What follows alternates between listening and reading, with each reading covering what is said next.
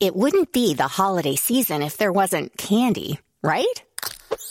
Celebrate the holiday season with the Holiday Crush. They've sprinkled candy with a holiday theme and fun-packed challenges every week for 5 whole weeks, finishing on January 4th. The more challenges you complete, the better your chances of unwrapping delicious rewards. So, are you ready to crush the holidays? Play the Holiday Crush now. Download it from the App Store, Google Play, or Windows Store for free. Terms and conditions apply.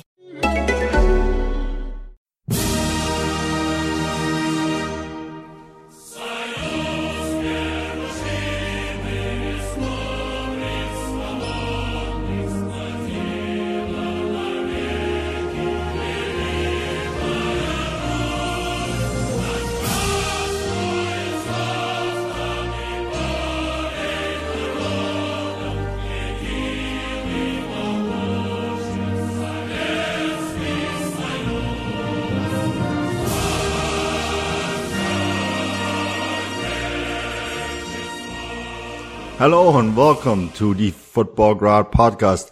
My name is Manuel Weff, and as always I'm joined by Andrew Flint, who's all the way over in Siberia once again. Andrew, how's it going? How's the weather over there? Winter yet? Winter's not coming just yet. We're actually positively balmy at the moment. I'd say about plus 10 degrees, so I'm counting myself very lucky. But yeah, things are all right over here. New job started last week, bit busy, but I've got this to look forward to in the evening. So, yeah, very much looking forward to going over one good and one bad, certainly, for the Russian teams. But, yeah, it should be a good one. Yeah, it should be a good one. I always love talking about the Champions League. And joining us to do that is Tim. And Tim, very much winter here on the West Coast, hey? It's like raining buckets. I feel like I've been flooded out of my house.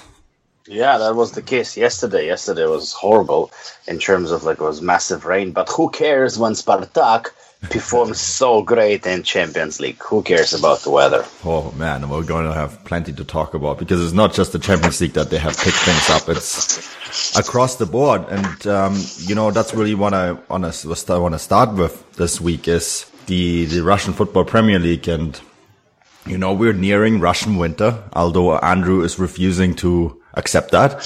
And at 10 degrees, that's pretty much winter where I am from. But Andrew, that table is forming up really nicely. And, Spartak picking up some decent results lately has meant that the table now, when I'm looking Zenit first and Zenit drop points, as have CSKA, as have Lokomotiv. And that means that between first, which is Zenit, and fifth, which is Spartak, there's only 8 points, and anything in between is like a nice little sandwich.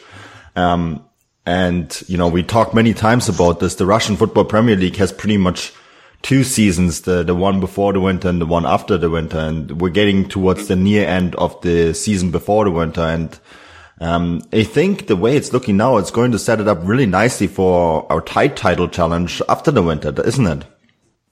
Oh, absolutely. I'm personally delighted because I'm more or less a neutral when it comes to the top end of the table as an Ural fan. And the fact that Zenit lost... Well, you're actually right now in the top half of the table, so you should be involved. Yeah, that's true. Tim, you and I are now rivals. Only 1 point between us at the moment, so we'll be fighting it out for Europa League, I think. But no, I mean, Manny, you mentioned the table at the top is... I'm delighted because it really did look... And we were saying in the early podcasts this season that Zenit are just running away with this. They've got the best squad. They've got probably the best manager, you could argue. Certainly one of the biggest names anyway. The new stadium, and they're filling the stadium as well. Mm-hmm. I couldn't really see any way that they could falter. But just it's amazing how football can do this. In a blink of an eye, they've lost to Arsenal Tula. They face CSKA Moscow on Sunday. And CSKA, okay, their Champions League result was not great, and we'll come on to that in a moment. But in a weird way, I kind of think that will help their league prospects a little bit. And if they win that at home, all of a sudden, out of nowhere, one of the smallest, thinnest squads in the league, CSKA Moscow, could be just 1 point behind Zenit. Lokomotiv could be top of the table. Krasnodar lost 3 in a row. Ural are closing in on Europa League. It's absolute madness. We can't predict it anymore. Yeah, what I think is madness that Spartak, I know it's 8 points, but I've learned in all the years that I've been watching Russian football, I've learned that 8 points is nothing. It's one of those leagues.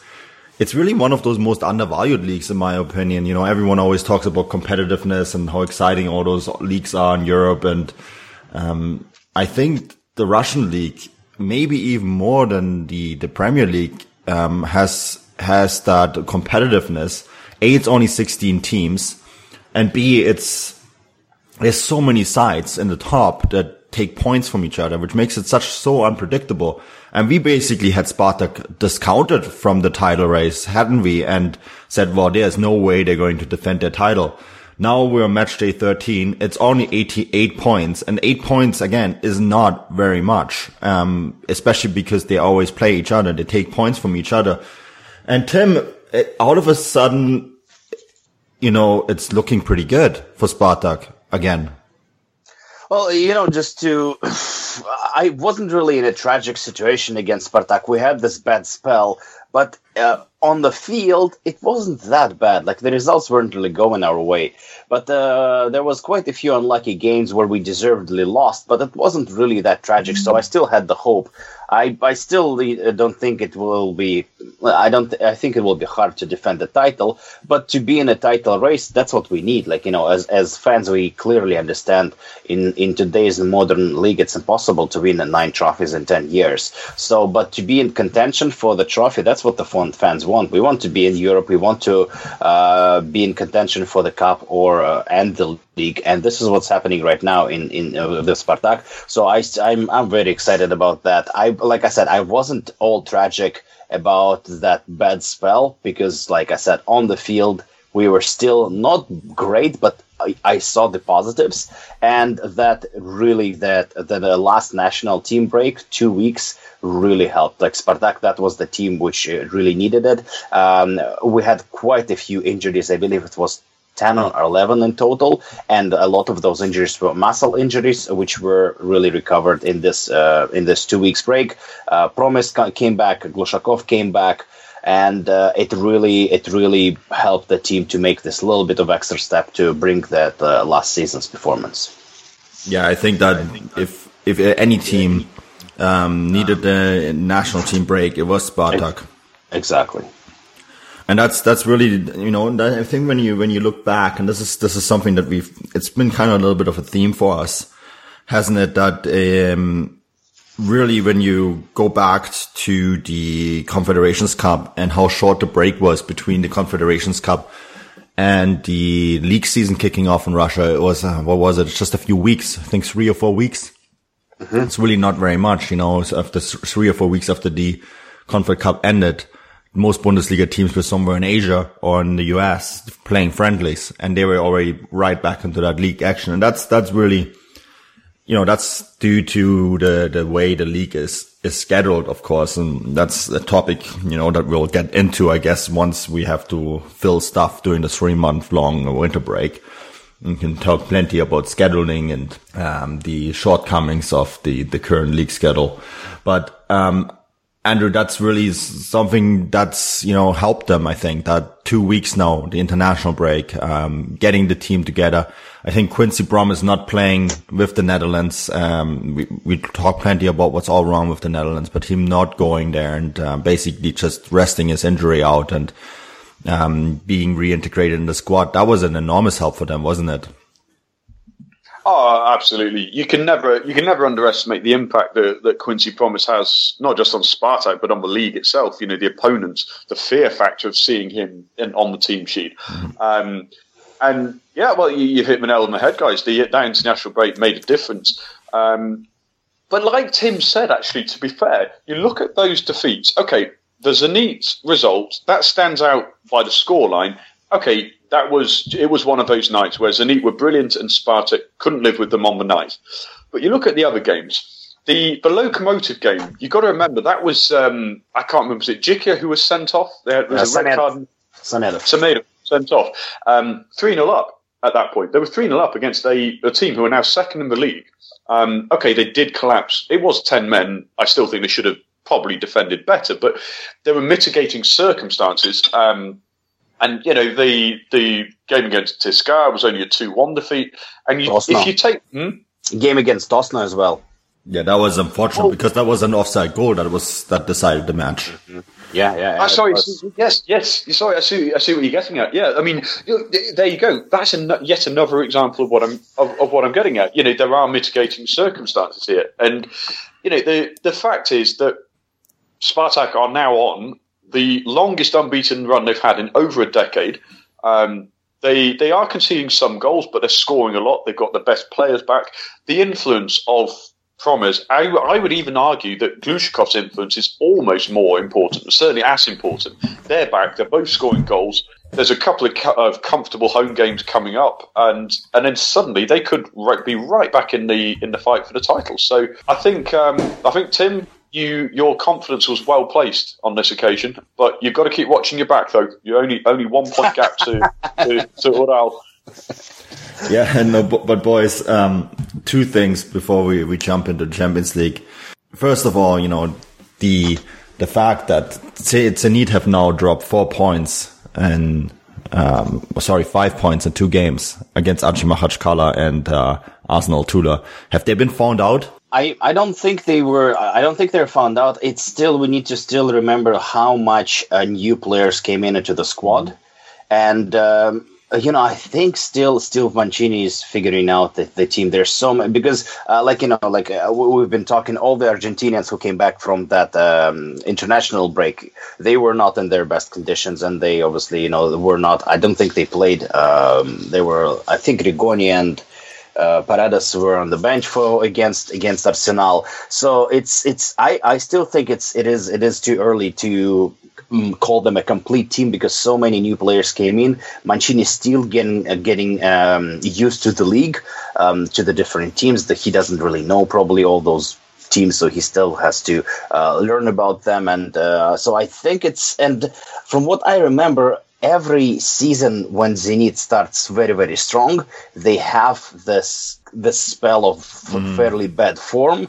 And I don't know what it comes from, but they always have all the years where they started strong, they have this tough period. So the question is, how long will it last, and when Mancini will turn it around? And also going back to something that you, Manu, touched about 2 halves of the season, this year it's slightly different because this year they play 20 games and only 10 games because of the World Cup. Yeah. So 20 games will be crammed in 2017. So pretty much if Zenit can keep those 8-point gap for the second half of the season, the job will be pretty much done. If they will be like 3-4 points, we will have a great half of the season in 2018. Yeah, the second half of the season is always a bit shorter, but this year, of course, is extreme. It's almost like a playoff, isn't it? Exactly. After the winter, it's like bang, bang, bang. We'll get the results coming in so quickly because the season, I think, comes back in March. So we basically just have March, April, and that's it. For 10 games, for plus 10 cup. games, plus cup, plus international competitions, etc. So it's almost like a playoff, like a race, trying to get it all finished up before the country gets ready to host the World Cup, and that's going to be a fascinating story. I think that once the teams all come out of the winter break, who can basically race the fastest to the finishing line and deal with the quick succession of games. And I think there's going to be other factors, like for example, how will Zenit do in the Europa League? How deep will they go in the Europa League? Well, we'll find out, of course, tonight how they will do. Spartak, and this is really our next topic. They look like they could get out of their UCL group after absolutely dismantling Sevilla. I think of all the results I've seen this week, that was the one I did not expect. There was a few results I did not expect, but this was the one where I was like, wow, statement game by 2 teams in the group actually, who are now, of course, the clear favorites. Liverpool, of course, dismantled Maribor 7-0. And, Tim, your team, Spartak, 5-1 against Sevilla. The Quincy Promes show really got underway in that one. And, Spartak now hold a massive tiebreaker against Sevilla and are sitting comfortably in second spot to maybe get out of this group.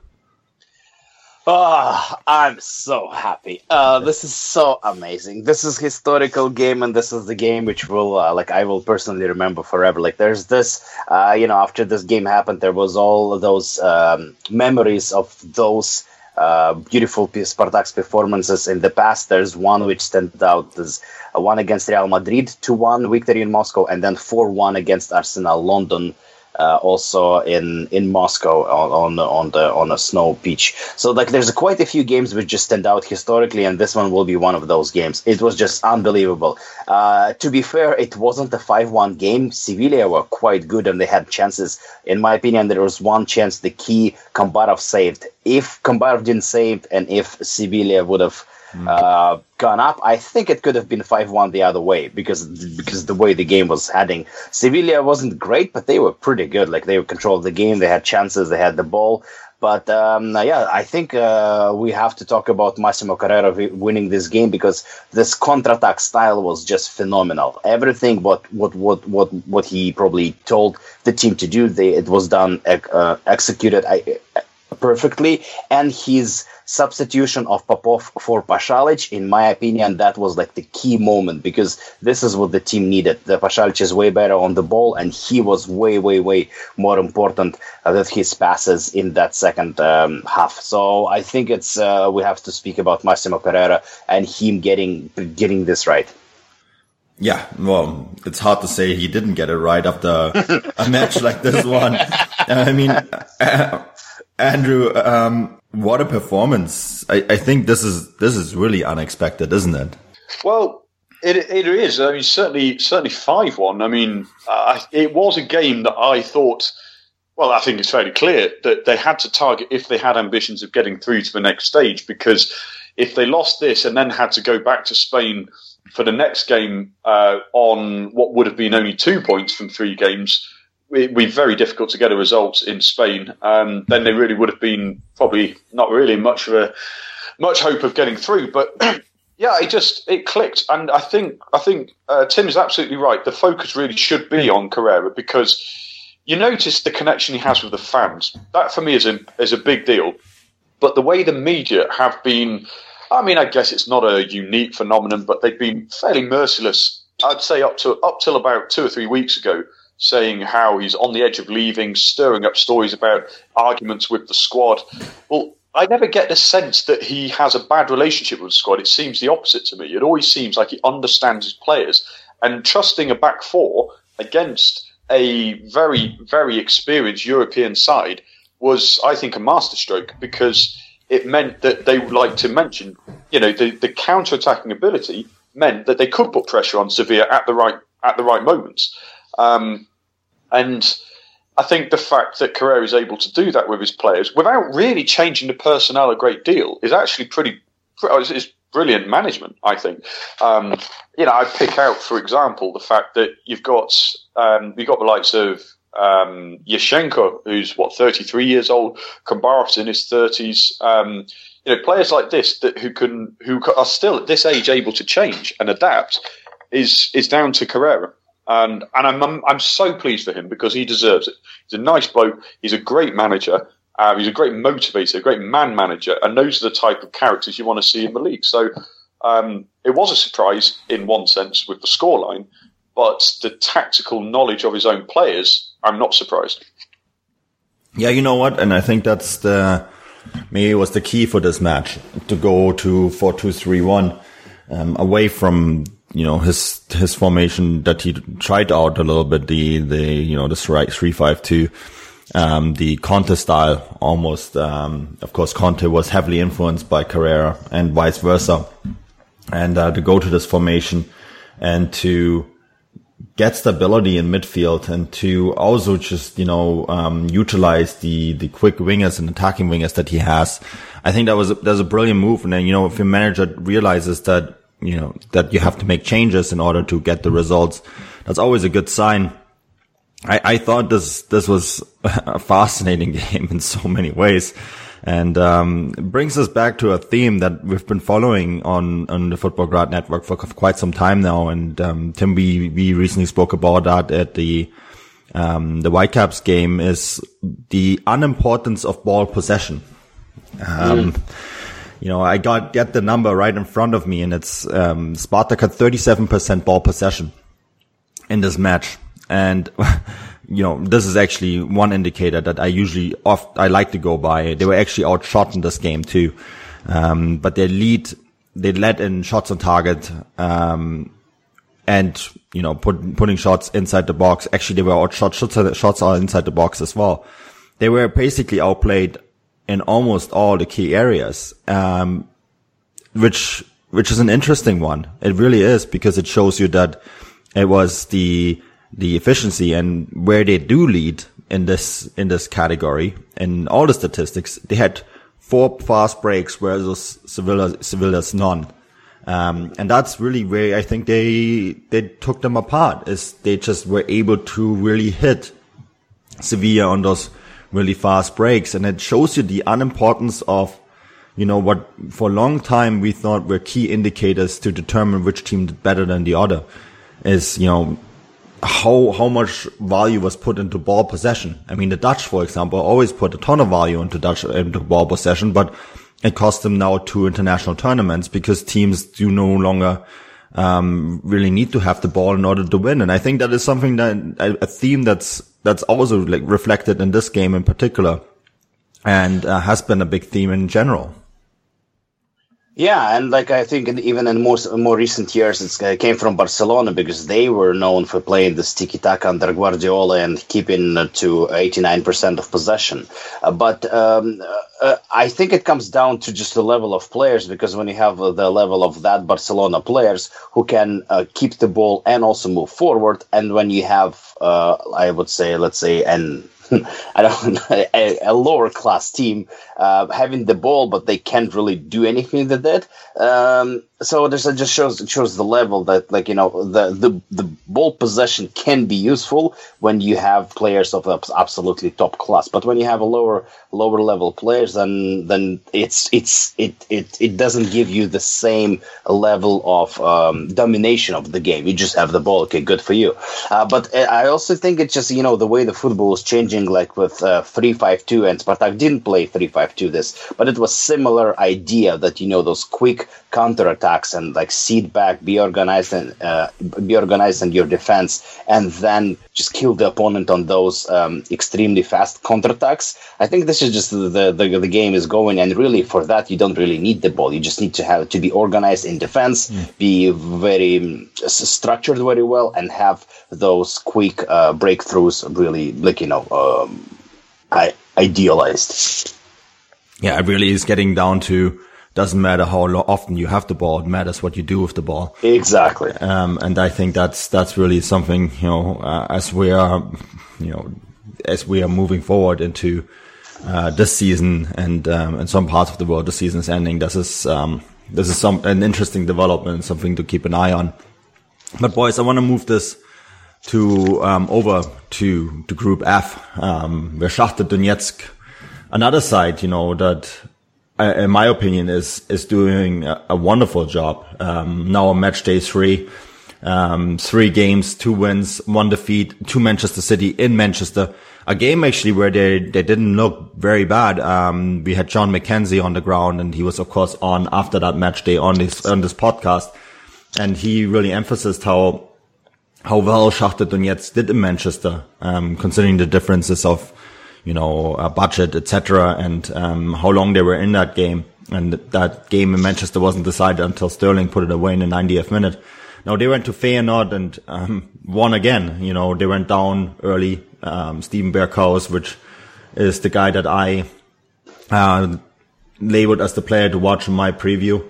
But 2 really nice goals by Bernard to win that game, Andrew. And Shakhtar Donetsk, they're 3 points ahead of Napoli.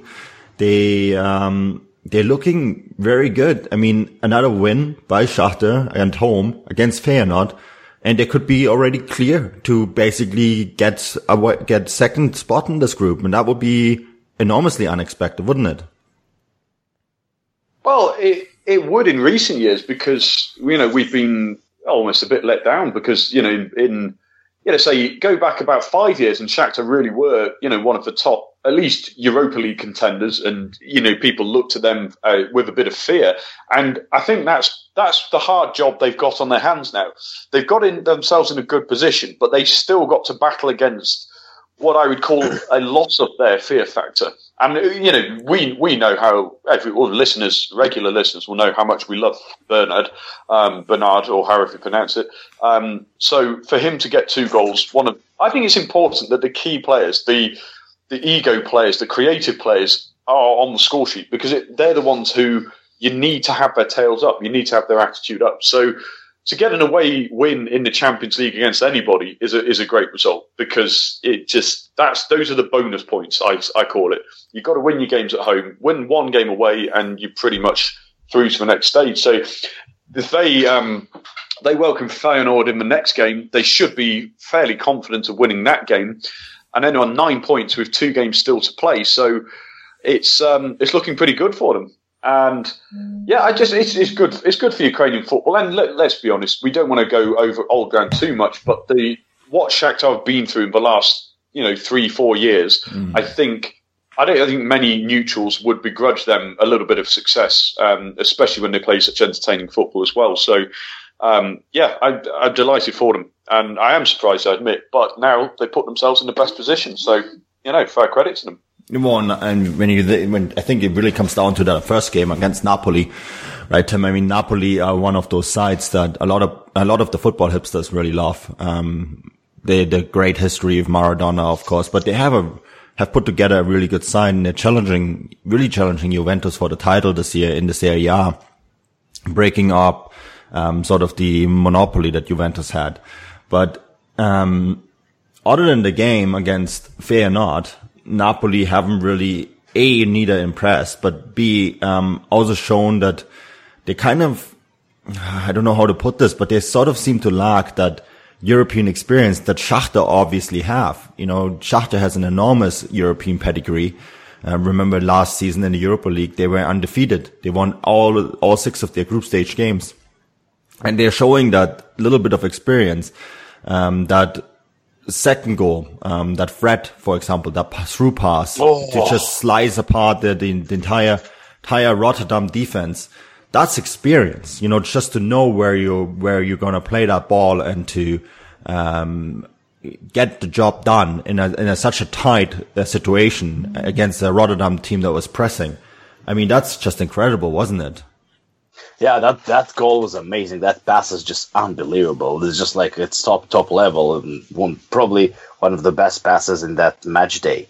I'm very happy for Shakhtar, and really, like, when I just looked at the group, I was like, okay, there's no chance. Like, they will get there. They should fight with Feyenoord for Europa League. But look at them now. They are really in a driving seat to get the second spot and get out of this group. Because I watched Manchester City Napoli game, and Manchester City were just phenomenal. It was they were level above. And Napoli is a great team, and they tried to play, but it was very hard to play against Manchester City. So I don't really see, even they going away, I think it will be hard for Napoli to get a victory against Man City at home, maybe a tie, but Shakhtar are playing home at Feyenoord, and they can find themselves in a position being ahead of Napoli 6 to 5 points with 2 games to go. That's a very strong position to be in. So I think it's just the way it worked for Shakhtar, just good for them. Like, it's like Andrew said, what the team and the city, the region went through in the recent 3 years. Like, really, like all the neutrals should be just given a little bit of credit and supporting Shakhtar. And really, in such a hard group, Feyenoord is also champions of Holland. Yeah. So it's a big achievement. It's a big achievement for Shakhtar if they make out of this group. Pwah, all credit to them. Yeah, and I think I really want to point out that, they had, of course, Shakhtar Donetsk, a really fantastic coach, Mircea Lucescu, and he left last summer, not this summer, last summer. And they went out, and instead of buying a whole bunch of new players, they went out and spent big money on Paulo Fonseca. And I always thought it would be very difficult for Shakhtar to find an upgrade on Mircea Lucescu. And they actually did it. I think Paulo Fonseca is one of the best young coaches out there in the Champions League right now. And what he has done with the squad is magnificent. He's doing magnificent work. Shakhtar have, I think, bought one guy since he's been there, and that's Licuk, Blanco Licuk. And that's just the performances and the results he's been getting. Yeah, incredible, really good stuff. So maybe a coaching name to look out for in the long term, because I think he's making really big waves in European football. But guys, I want to move it over to CSKA Moscow. And Andrew, before we started this pod, you were rewatching the highlights of the CSKA Moscow game. I had the pleasure of watching this game live, and kind of 90 minutes that I kind of want to have back, to be honest, because this was a poor game, and B, what's going on with CSKA? I mean, tactically, the setup was all wrong. They were in such a good position when they beat Benfica on match day 1. I think for me personally, the only bright spot for CSKA was once again Shamoletinov. I thought he was the only player on that pitch who was close to Champions League level. Everyone else was an utter disappointment. And, the Chaka goal, of course, fantastic. But you were saying it, they could have lost this game 5-6-0. It was just hugely disappointing. I mean, the Xhaka goal, it's the sort of goal that, your 11-year-old, your under 11s coach at school would be furious at, because the defence just back away. It looks like a defence that had never played together before, which is so strange, because they're so settled in the formation. They can't have any excuses of, it's a new formation, we're not used to playing in this combination. We know how thin their squad is, and therefore how often they've played together. So they don't have that excuse. And he just backed away. He had all the space in the world, and he very well structured, very well placed, but absolutely no way in hell should he have got that shot away. And you mentioned Shamoletinov. Let's pick on the positives at least for a moment. He did, like you say, look again like the one player who could make a difference, and at least that is a positive. What I would say is it looks now very much like CSKA will be able to, or perhaps will choose to, focus on the league. And I don't like going down this route, but financially, and we've heard about the financial troubles they're under, potentially losing Fernandes and Golovin in the summer, we've heard. It might be, I hate saying it might be the best thing for them. They've got their Champions League money for this season, for the group stages at least. Qualify for it next season is almost more of a priority, because they've got no hope in hell of going anywhere in the Champions League. So, I don't know. It's disappointing to be in that position, though, isn't it, Manu? Where the club are at that stage where they're not developing, they're not growing enough to have a genuine shot at improving their record in the competition. But at the same time, you don't want them to just. Well, I wouldn't say they gave up, but they just offered nothing, and it's particularly disappointing given how much spirit they showed away to Krasnodar a couple of weeks ago, and now they welcome back Golovin and Pontus Wernbloom, and yet they still looked, they still fell to pieces. I really was let down by it, and I think that's their European campaign. That's their campaign over, as far as I'm concerned. Yeah, I think that's not a bad bet. I think that I can't see them go to Basel and win there. I simply can't see it happening. And then, that if Basel win that game at home against CSKA, then they're 6 points clear, because I simply believe that Manchester United will beat Benfica. And then, you're in a situation where Manchester United and Basel are pretty much through, which is disappointing, especially given how it kicked off for CSKA with that famous win at Benfica. But I guess Benfica are just a poor side. I know they held United at bay for quite a long time, but it doesn't seem like there is much there at Benfica right now. So it looks like Basel and Benfica to me, which is really too bad. And you mentioning those possible transfers, I think Mario Fernandes was always going to go the moment he got his Russian citizenship sorted, and his ability to play for the Russian Federation, and he's going to be in the World Cup squad next summer, right? So he's going to be in the shopping window. But selling him and Golovin, this will sound really odd to maybe both of you, but I feel like when I look at their youth sides and the youth players that are coming through, there's a lot of attacking talent coming through, but almost nothing in defense.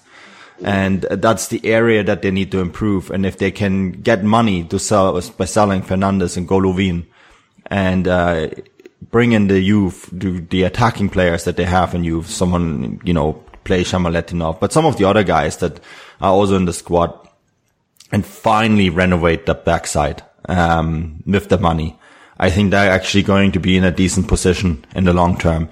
I mean, I look at that defense with Beresutski and Ignashevich, it's just, you said backing up. I think they just simply weren't moving because they were frozen to the ground, or, the wheelchair wasn't working, or whatever you want to call it. I think it's just, these guys are too old. It's just not a modern defense anymore. So I think personally, they have to maybe look at some of the pieces that they can make to money and then use that money to improve other parts of the side. And I mean, Tim, this has been something we've been talking about. I feel like almost like a broken record. We've been talking about that for such a long time, haven't we?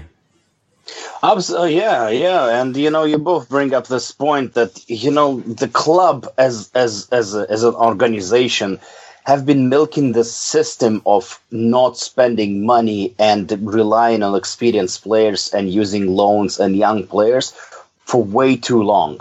Like, once the Beresutski and Ignashevich retire, and if they were to sell those two, the team will have, the team would have to go through a massive revolution. And revolution is probably a soft word for it. Because, I think they really extended this whole no spending money policy. And obviously they didn't do it probably by choice, because Skinner probably had some financial issues. But I think they painted themselves in corners so much that a massive revolution required. Like, if they lose half of that squad, like, where these people are coming from, and most if they make money on Champions League and on potential transfer of Golovin or Fernandes, then maybe they would have money. But still, I don't think that's enough to rebuild they pretty much need to rebuild the whole squad.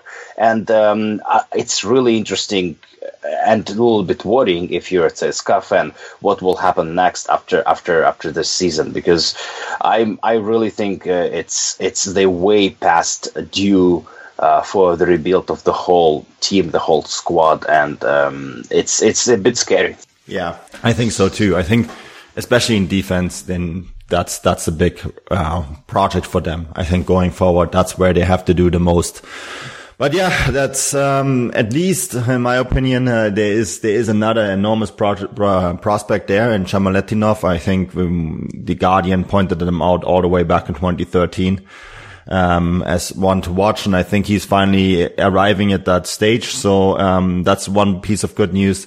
I think there is players there in the form of Golovin who can be made to money, and I think that's a good prospect for the Russian national team, because I think some of these kids have to play abroad to learn and to get better, and Alexander Golovin is one of them, and I hear that a whole bunch of clubs are interested in him, including Borussia Dortmund, so we'll see where that's going to go. So yeah, bleak prospects for now, CSKA Moscow in the Champions League.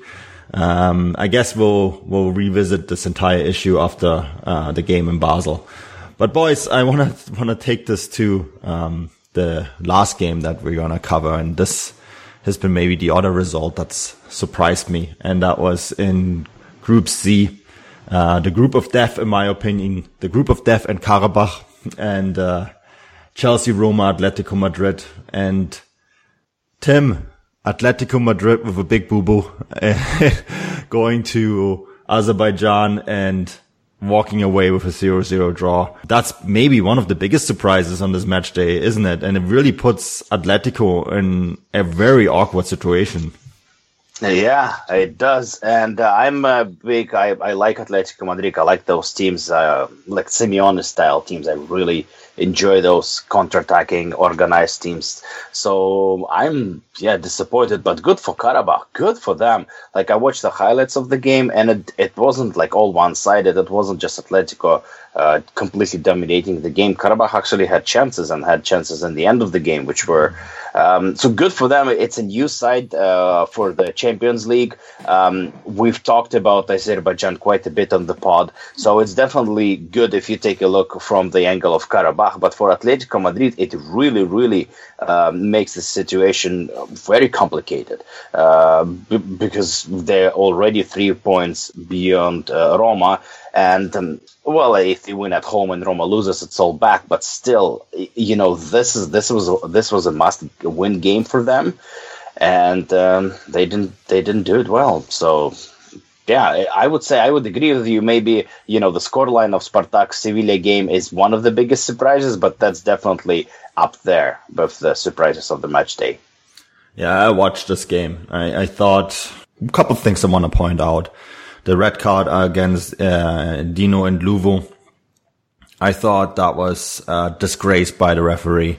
And Luvo goes into the box, tries to step past this man, and is brought down. It's not a penalty by any means, but it's not a dive. And I don't know why the referee chose to take him out of the game for that, because obviously it's not a simulation, and only because it's not a penalty doesn't mean the guy dived.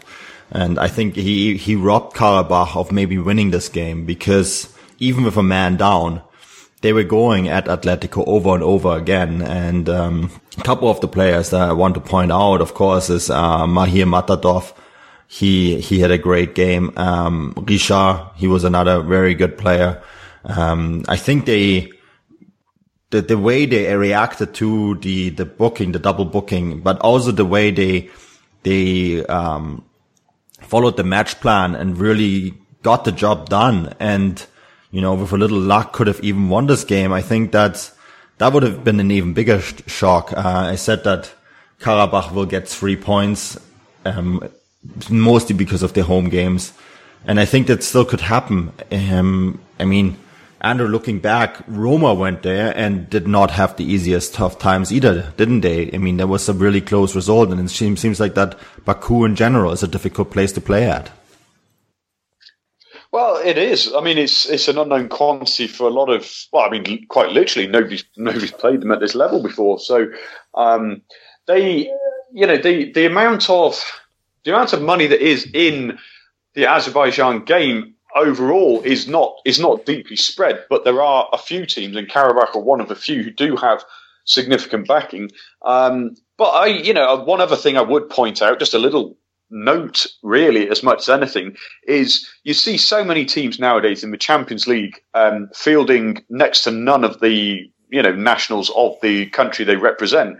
But Karabakh did have 6 Azerbaijani players in there, so it wasn't like they flooded their team full of South Americans who are just looking for a quick way into European football. They do have a root of genuine Azerbaijani football, and that's a really positive thing. I mean, Azerbaijan played Germany recently, and they were never going to win that game, but Sheydaev scored a very nice goal, very talented player, brought up into Zenit's youth system, admittedly, but Karabakh are doing a good job at it too. So that's what pleased me the most, if I'm honest, that they are fighting well. They've got enough quality to at least compete.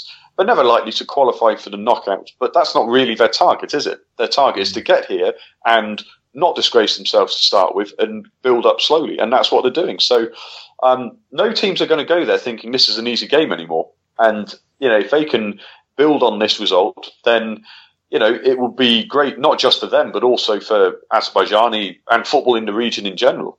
People start to think, well, hang on a minute, this isn't a guaranteed 3 points. So, how they do from here on in, probably not a lot more than this, but this is pretty amazing. So historic for them.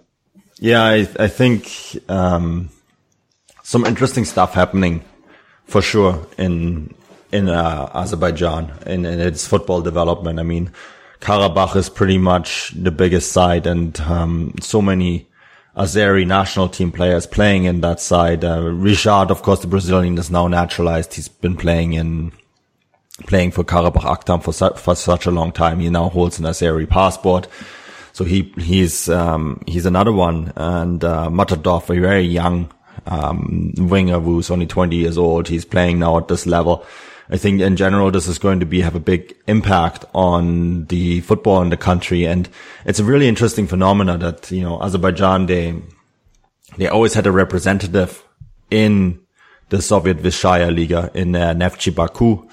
But unlike the other two countries in the region, Armenia and Georgia, they've really come out of the breakup of the Soviet Union almost stronger than they were before. Dinamo Tbilisi was, of course, a giant in Soviet football, as was Ararat Erevan, and those two teams have done nothing since the collapse of the Soviet Union, whereas Azeri football has gone from strength to strength, and Karabakh is, of course, the first team from that entire region to reach the Champions League group stage, something that, is quite significant as well. So I think it's really interesting how, and of course oil and gas helps, the money you make with oil and gas helps. But it's interesting how Azerbaijan has basically, of the three countries, done the most, even though they they were the furthest back in the Soviet Union. So it's an interesting development, and I think it's going to be a fascinating one to watch. I mean, last year they had two teams in the Europa League group stage as well. And it's going to only help them. And Baku is one of the host cities for the 2020 Mega European Championships. We can think about that tournament whatever you want. I personally prefer to have it in one country, but it's going to also help small countries like Azerbaijan to grow the game. So it's going to be an interesting one to follow, a very interesting storyline to follow. But boys, that pretty much sums up the teams that we cover on a regular basis in the Champions League. Couple things really that stood out, maybe aside, and maybe each of us can go through and point out a couple things. I had a close eye on the RB Leipzig game, and that Augustin, what do you even call that? It's making his round and made the rounds on our WhatsApp chat, our Football Crowd Network WhatsApp chat. Wow. And that was for me maybe the game of the entire Champions League match day between Porto and Leipzig, because it was such a breathtaking game, and Augustin had such a fantastic game as well. So that's maybe the one thing that stood out to me. Tim, anything that you noticed on this match day? Well, like I said on the spot before, I support Dortmund. So for me, their not victory at Cyprus was an unfortunate surprise. So I was really disappointed with that. Obviously, for me, the highlight was Spartak Sevilla. I watched the Manchester City-Napoli game and was just amazed by the level of Man City and Besiktas. Yeah. Like, what's going on there? I'm just looking at on Wikipedia, they have this. The only team who has an X next to this, to their name, and it says that it assured at least Europa League spot or advance to the knockout phase. So out of all teams, when we have Manchester City's, Barcelona's and Real Madrid of the world, Besiktas is the team who the first two somewhat qualify to Europa League. Unbelievable, impressive performance, came really out of nowhere. I don't really follow Besiktas. I just looked at their lineup, and it's more of the where are they now kind of lineup. Yeah. But good for them. Yeah, bang, bang, bang, right? Come to Besiktas. Anyways, a bigger surprise to see if they can follow this up. I think they're in a good situation now, because they are playing Monaco next. They can eliminate Monaco and advance, and then I think it will be between Porto and Leipzig for the second spot in that group. Dortmund, yeah, let's talk about something different. Andrew, what stood out for you? Well, I mean, as an Englishman, I was very, very intrigued to see how Spurs would cope away to Real Madrid, because I think in the last 4 times they've met them, they've failed to score, and they played not their, strong side, of course, but they played a different side you'd expect. Harry Winks he got a call up to the England squad for the first time, which surprised everybody because he's not a regular by any means for Spurs. And he was put right in the centre of midfield to hold that midfield together against Real Madrid with all their attacking talent. Isco, with Luka Modric, Toni Kroos threading passes through. And they, more than held their own. They took the lead. And, to see an English side, I know English football gets a bit of flack, but I'm pleased to see English football represent itself well. And in the Champions League so far this season, no English sides have lost. We've had 10 wins. I believe it is in 4 draws, is it? I can't quite remember. Something like that. But Spurs did England very proud there. So a great point for them away to Real Madrid. And they should be looking to be one of the stronger teams in the knockouts if they get through. So, yeah, that's what stood out for me as well. Yeah, I'm sure that's only a blip, Andrew. Anyways. You know my opinion about this whole thing. But I have to admit, English sides are looking very good. But I guess that's what happened when you spend £1 trillion every summer. Sooner or later, you'll get results just because of it's kind of like rolling dice. The thing that maybe stood out to me, Tottenham against Real, I had an eye on that game. And I almost wonder if the two sides realized that a draw would basically see them both go through, because they must have known what's happened in Dortmund. And it's, a bit unfortunate, because I'm pretty sure that Real Madrid has the quality to put away a side like Tottenham Hotspurs. But that's maybe a topic for a different day. Guys, that pretty much wraps up the Champions League action part. But I think there's some really positive news coming out of Russia as well regarding the national team. And you were really excited, Andrew, because Argentina actually qualified straight up for the World Cup, and you can go to Moscow and see them play Russia. Now, of course, if you had missed that game, we now know that there is 2 other choosy national teams coming in Spain and Brazil. What's going on? They went from playing Dynamo Moscow, Iran, and South Korea to basically playing Argentina, Spain, and Brazil. That's positive, isn't it? The only explanation is it wasn't actually the Russian Football Union that set this up. It was somebody who actually understands football. I mean, just you could barely choose 3 more glamorous, exotic but high class opponents to play in a row, and it's fantastic to see. I mean, I actually am a strong believer, not just because I live in this country and I have a lot of affection for Russia, but it doesn't matter where you are. I think any host country needs to have a boost. There needs to be excitement about the tournament when it hosts, and I like to see host teams do well wherever it is. And the fact that these friendlies are lined up now, if the Russian public can't get behind these games, then there really is no hope whatsoever. But I think they will. And I think they will fill out. The Luzhniki will be played at twice. The Brazil and Argentina will be in the Luzhniki, Spain in the Krestovsky. And in St. Petersburg, they've shown themselves to be brilliant managers of the stadium. They're filling it out well. The social media is good. And I'm sure they will use the club's connections to the local public to drum up support. So they're going to be 3 games packed out, top-class opposition, but most importantly, I will be there. So that's what I'm bothered about, I'll be honest. But what sort of a test they'll bring? Well, I think this actually makes these friendlies very, very important for Cherchesov, because we've spoken about this before. He's taken probably a bit too long to approach what looks like a Cherchesov 11, but now he's got 3 great opportunities to genuinely start honing down his, more or less his first choice 11, or exactly what he wants to see in the finals. Now, officially, experimentation time has gone. He cannot afford it anymore. These will be wasted opportunities to throw in, fringe players at this point, in my view, for the whole team. 1 or 2, yes, but the core of the team has got to be decided now.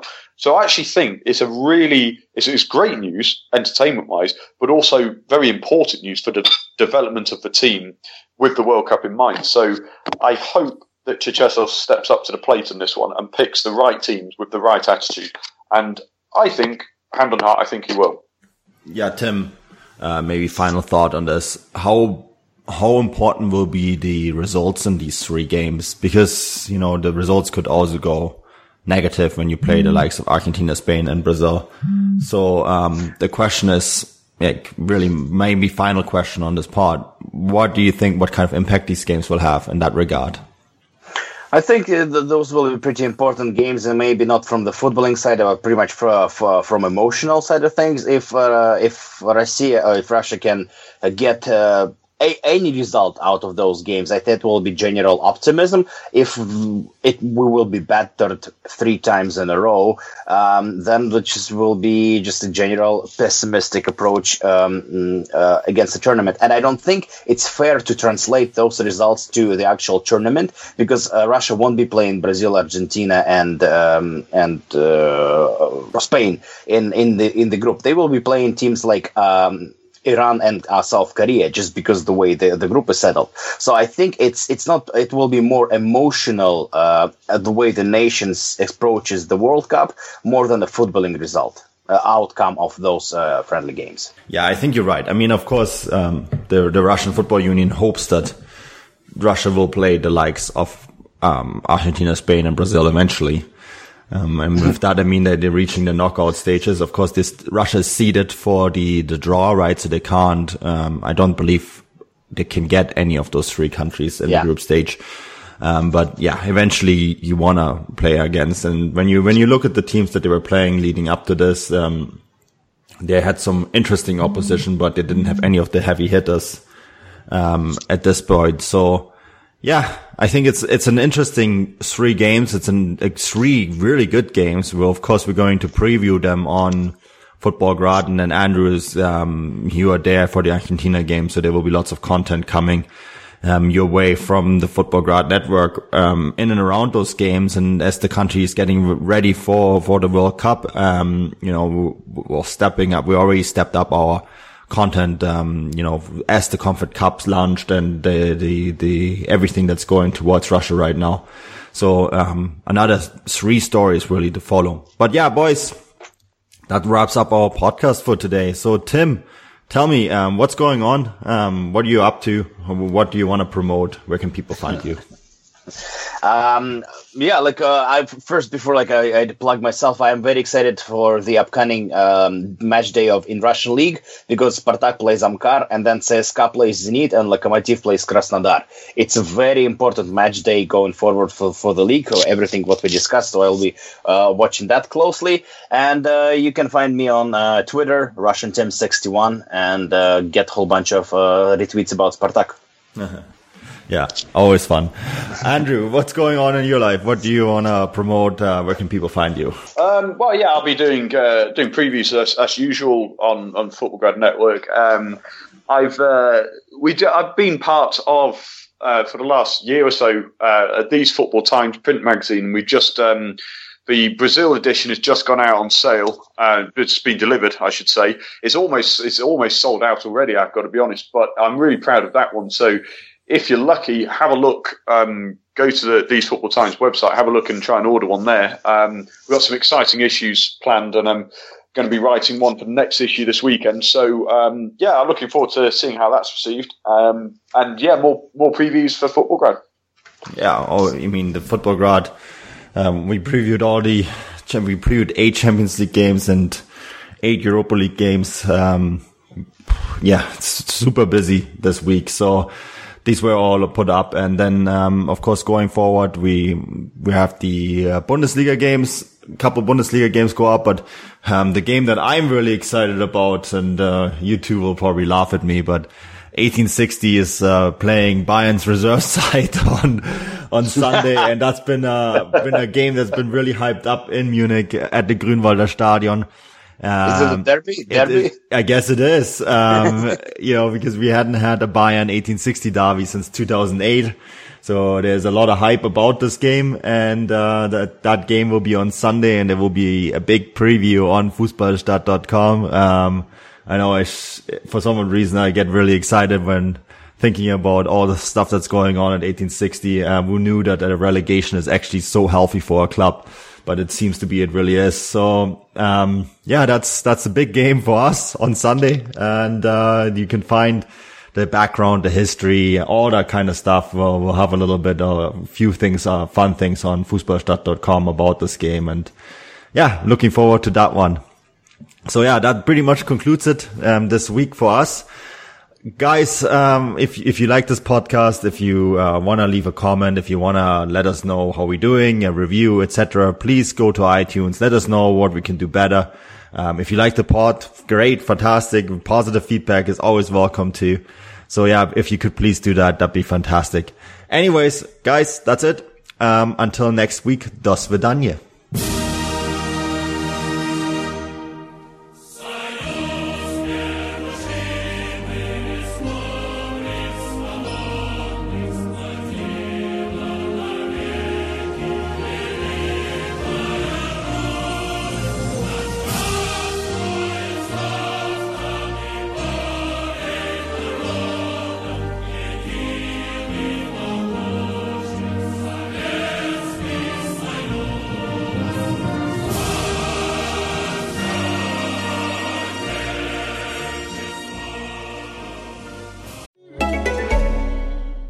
Want natural, healthy-looking shine and voluminous curls and waves that make you look like you just stepped out of a salon? It's easy with Conair Jumbo and Super Jumbo Hot Rollers. These 12 ceramic flocked rollers heat up in just 85 seconds. And because they're infused with ceramic, they transfer heat evenly for big, bouncy, long-lasting curls. Twice the flocking of competitive products means more heat protection. Wire clips ensure a secure hold. Makes a great gift for yourself or someone special. Go to Conair.com for Jumbo and Super Jumbo Hot Rollers now. It wouldn't be the holiday season if there wasn't candy, right?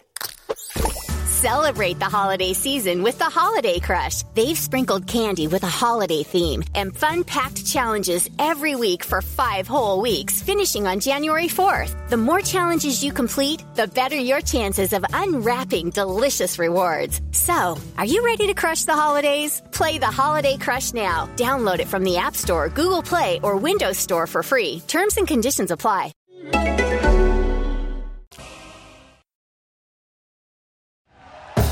Thank you for listening to Believe. You can show support to your host by subscribing to the show and giving us a 5-star rating on your preferred platform. Check us out at Believe.com and search for BLEAV on YouTube.